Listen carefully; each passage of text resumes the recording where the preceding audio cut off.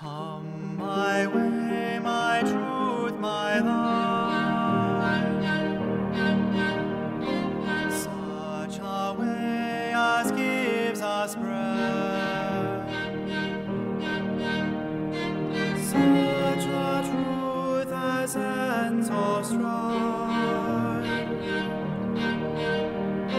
such a life as killeth death. Welcome to Mountain Grace, the weekly sermon from me, the Reverend John White, priest of St. Luke's Episcopal Church in Camillus, New York. Such a light as shows a feast,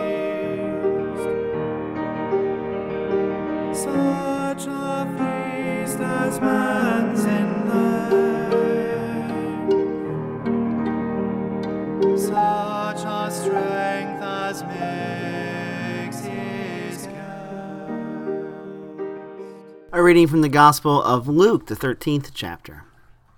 At that very time there were some present who told Jesus about the Galileans whose blood Pilate had mingled with their sacrifices.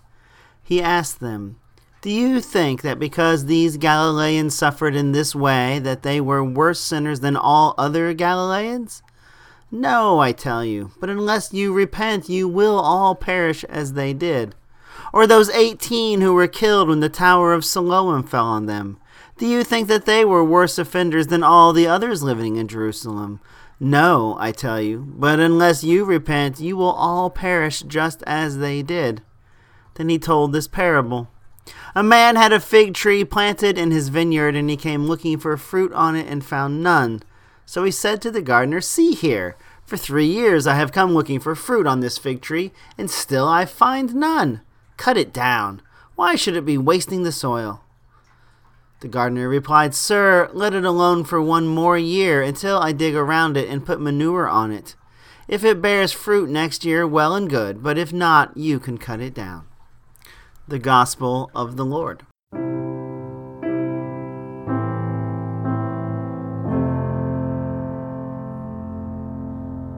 Holy, holy, holy Lord, God of power and might.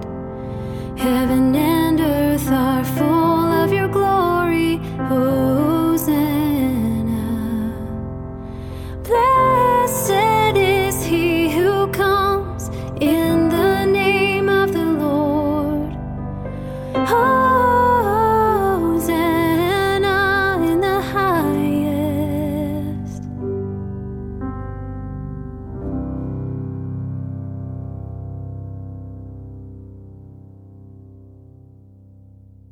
When I worked in the hospital, actually when I was in my internship before I actually was paid to work in the hospital, I remember being in the chapel. There was a couple, a very young couple, early 20s, and they were in the chapel, and they'd asked for a chaplain, and so I was on call, and so I went down there to meet with them.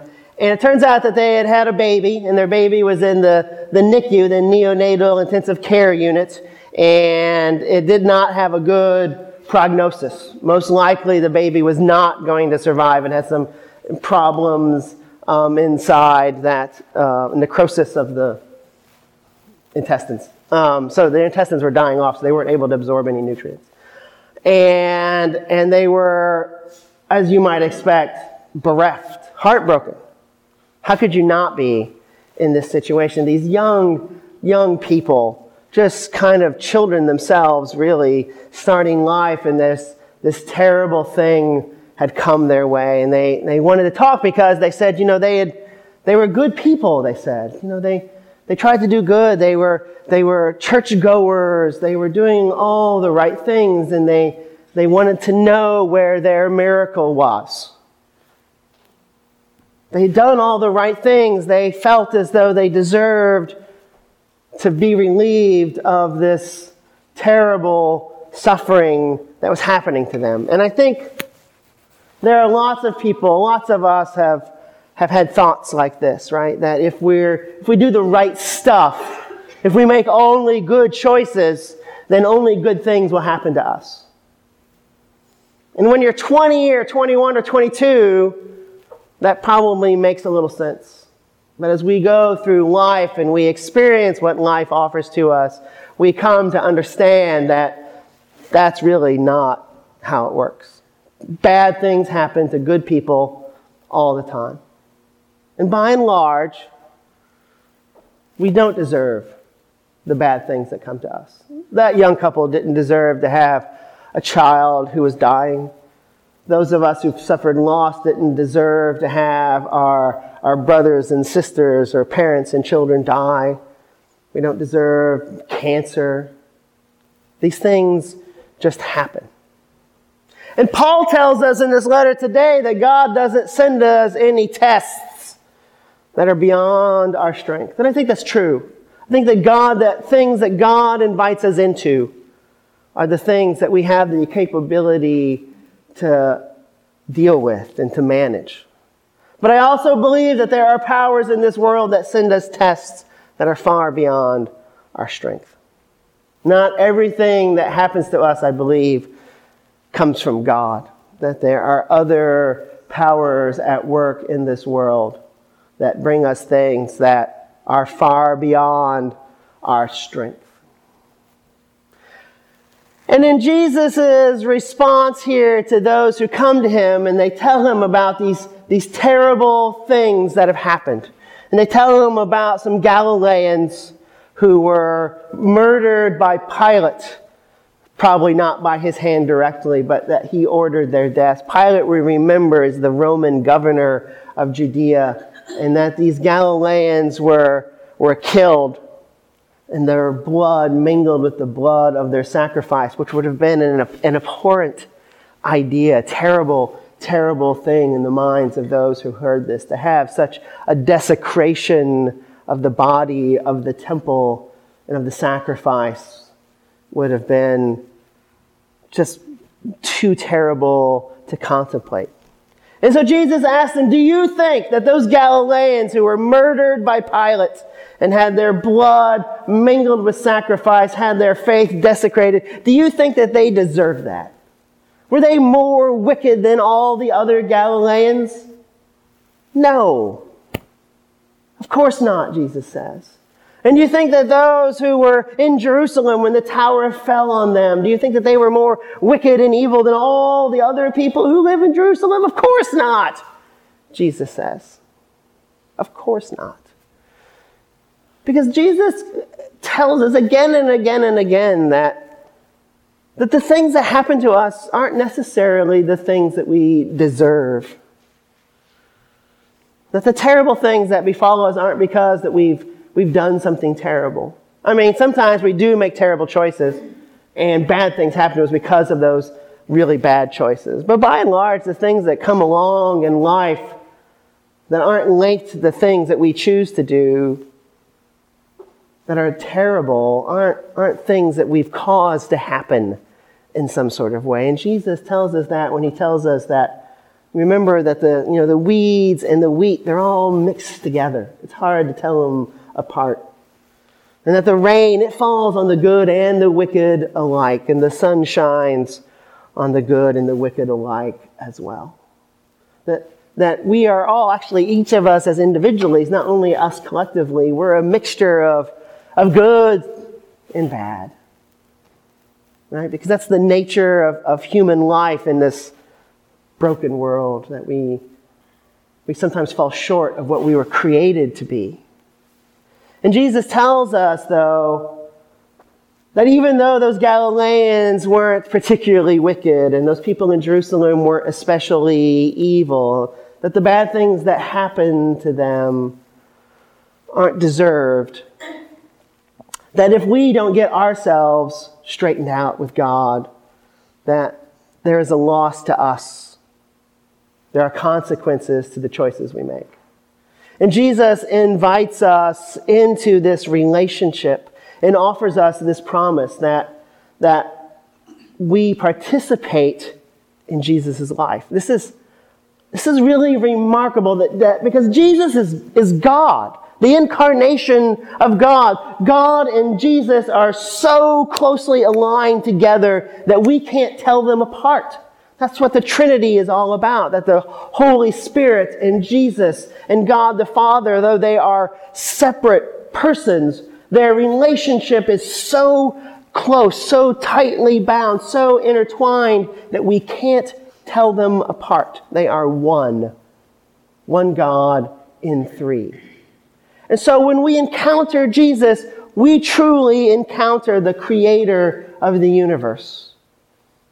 And Jesus tells us here in this story that terrible things are going to happen. And in fact, in Jesus' own life, terrible things are going to happen. That faith is not an insurance policy against all the bad things that happen in the world. And that if you just believe enough, only good things will come to you. There are those who would tell you that and would take advantage of our faith. And those are the people that Jesus also warns us against.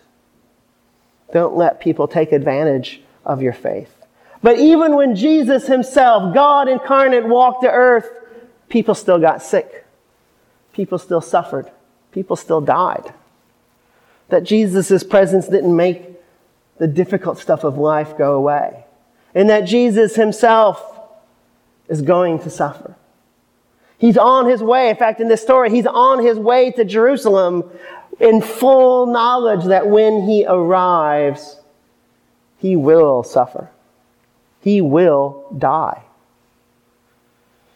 That if God participating in human life is not relieved of the difficult stuff of life, of pain and suffering and death, then there's no reason that we should expect that we will be relieved of those things.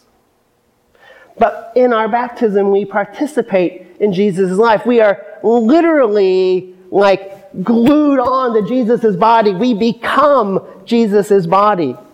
And though Jesus suffered and died just like we will, that is not the final word in Jesus' existence. The final word in Jesus' existence is resurrection.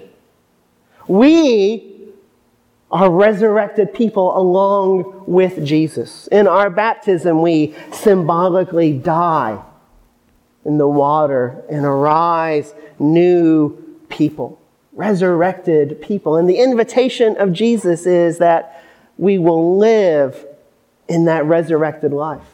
Because in the resurrection, we don't know pain, and we don't know suffering, and we don't know death or fear or greed. And our invitation as Christian people is to live in that resurrection right now. To no longer be afraid of the things that might happen to us, because we know that we participate in Jesus' resurrection, that we have eternal life awaiting us. And so we have no reason to not stand up and do what is right, because there are no consequences. There are no consequences to our loving response in the world that can take away that promise of God. There's nothing that we can do to separate ourselves from the love of God. And the truth is that we are all fallen people as well as resurrected people. And Jesus promises us that whenever we stumble on the path of our faith, that if we stand up, he will reach out a hand and lift us up and walk with us back onto the path. That we aren't perfect people. Our faith doesn't make us perfect people. It doesn't even make us necessarily good people. But it does invite us into goodness. It invites us to participate in that resurrection now, not something that's going to wait for us after we're dead. Christianity isn't about earning your ticket into a heavenly hereafter. It's an invitation to live in heaven now.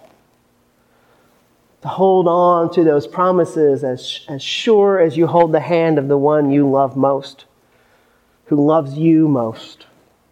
And to walk with them through the difficulties of this life and emerge unscathed. Amen.